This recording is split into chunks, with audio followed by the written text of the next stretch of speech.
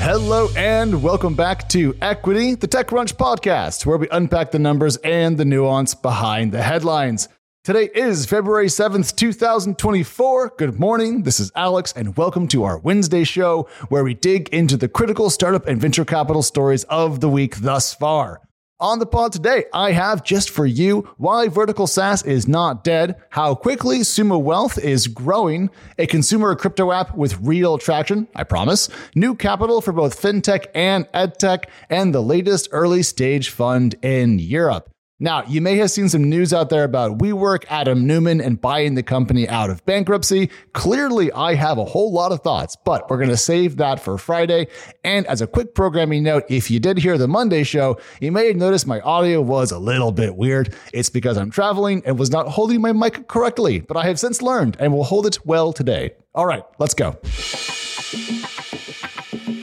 First up, let's talk about Good Shuffle, which is building software for the event rental and production industry. It just closed a $5 million Series A funding round that was led by FinTop Capital. So a couple of things here. First of all, that's an old school Series A in terms of size. Keep in mind that rounds have gotten larger over time, but it wasn't that long ago that a $5 million Series A wouldn't have raised an eyebrow. The second thing that stood out to me here was, hey, good news, vertical SaaS is still a thing. If you want to think about it, vertical SaaS is kind of like startups distilled. You go and find an industry that is super outdated and depends on paper and pencils, and then you build software for it. Next, you go out and try to conquer the market before competitors arrive and try to make a real challenge of it, but it's a model we've seen a lot of times. Recently, in fact, we saw Bulk Exchange, which just raised a similar amount of money, and it's building an exchange for bulk construction material purchase and disposal. Again, vertical SaaS for a particular industry. In the case of Good Shuffle, the company did not want to give us real hard revenue growth metrics, but did say that it now has thousands of customers, which for a SaaS product isn't too bad. All we need now is an ARR number and then a countdown to the Series B. Next up, we have Sumo Wealth, that's S-U-M-A Wealth, and it just put together $2.2 million in new capital. What's the funding for? Well, the company is building financial tools, content, and digital activations for young US Latinos to help them build wealth. This is a fintech play. Now, the round was actually led by Radical Impact and was also given capital by Vamos Ventures, OVO Fund, and the American Heart Association Impact Fund. All told, TechCrunch reports that Sumo Wealth has now raised about $5.5 million in total. Again, smaller dollar amounts, but that doesn't mean that the companies in question aren't doing big things. In the case of Sumo Wealth, what is that? Well, it was actually a new company to me, so I spent a minute this morning poking around its website and app to get a better feel. So Sumo Wealth is essentially I'll just call it a multi-part fintech app aimed at the Latinx population that uses cultural intelligence and modern tech to help folks live a better money life. And that may sound a little bit, altruistic or optimistic, but given how much everyone hates talking about money and hates not having enough of it, I think it's a cool idea. And the round indicates to me that fintech startups are not entirely hosed when it comes to raising capital. The narrative around fintech has been, down and to the left lately. So it's good to see smaller companies in the space still doing cool things.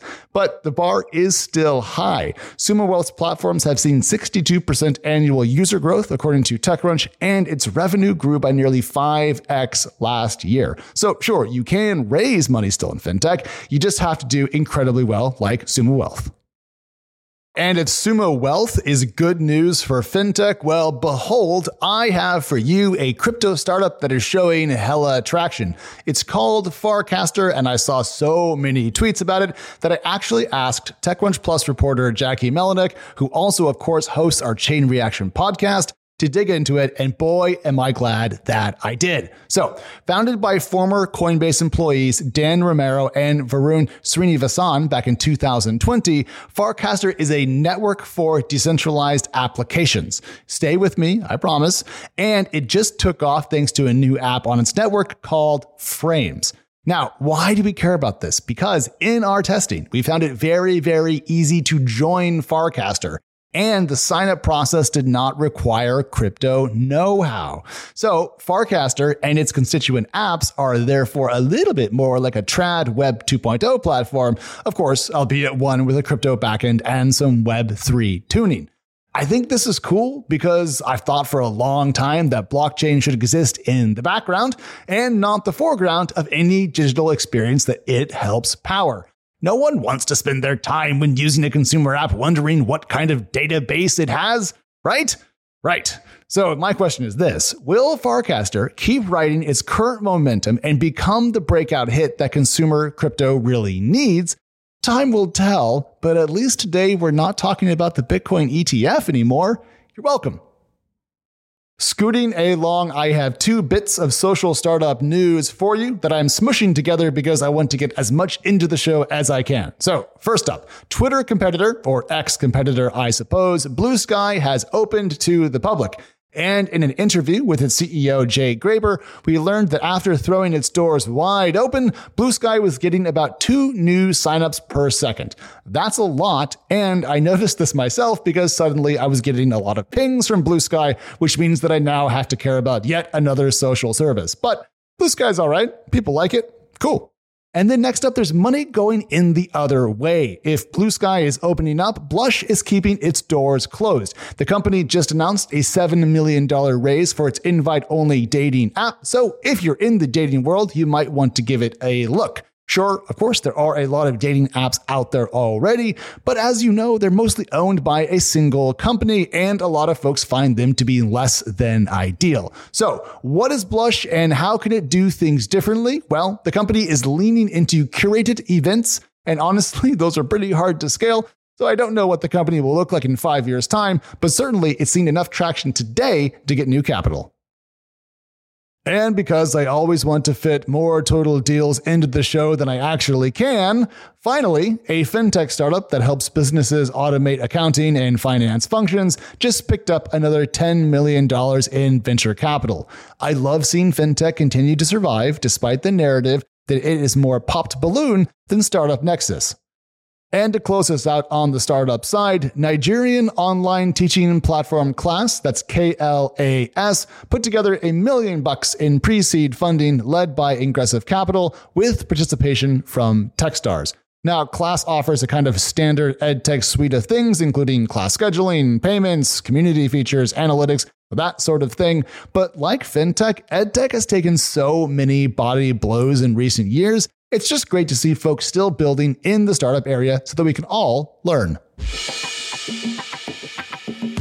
One venture capital story to close out your fine morning, and this time it's early stage European venture capital firm Episode 1. It just closed its third fund worth £76 million, or about $95 million, and the London-based investor does use in-house data-driven deal tools to help it find the next thing. We'll be able to see how good those tools work when this fund matures. Episode 1 claims that around 1/3 of its fund's LPs are former or current founders, so we can think of it a little bit like a founders fund for the UK. The firm is going to target investments between £250,000 and £3 million at both the pre-seed and seed stage level, and of course has an eye for its local market in the UK. It's going to focus on putting money into software companies in the AI, infra, health, and open source spaces, which means it's going to invest in the same software companies as everyone else. Still, good to see more capital in Europe at the earliest stages. And that is all the time we have on this absolutely lovely Wednesday morning. But don't worry, Equity is back on Friday with our news roundup. And if you need even more from us in the meantime, we are Equity Pod on both X and Threads. And if you are a TikTok type, well, we are TechCrunch Pods over on that platform. Just before I let you go, don't forget we have 2 sister podcasts, Chain Reaction, focused on all things crypto, and Found, talking to founders about how they built what they did. All right, this is Alex. This is Wednesday. We're done. I'll talk to you soon. Bye. Equity is hosted by myself, Alex Wilhelm, and TechCrunch senior reporter, Mary Ann Azevedo. We are produced by Teresa Loconsolo with editing by Kel. Bryce Durbin is our illustrator, and a big thank you to the audience development team and Henry Picavet, who manages TechCrunch audio products. Thank you so much for listening, and we'll talk to you next time.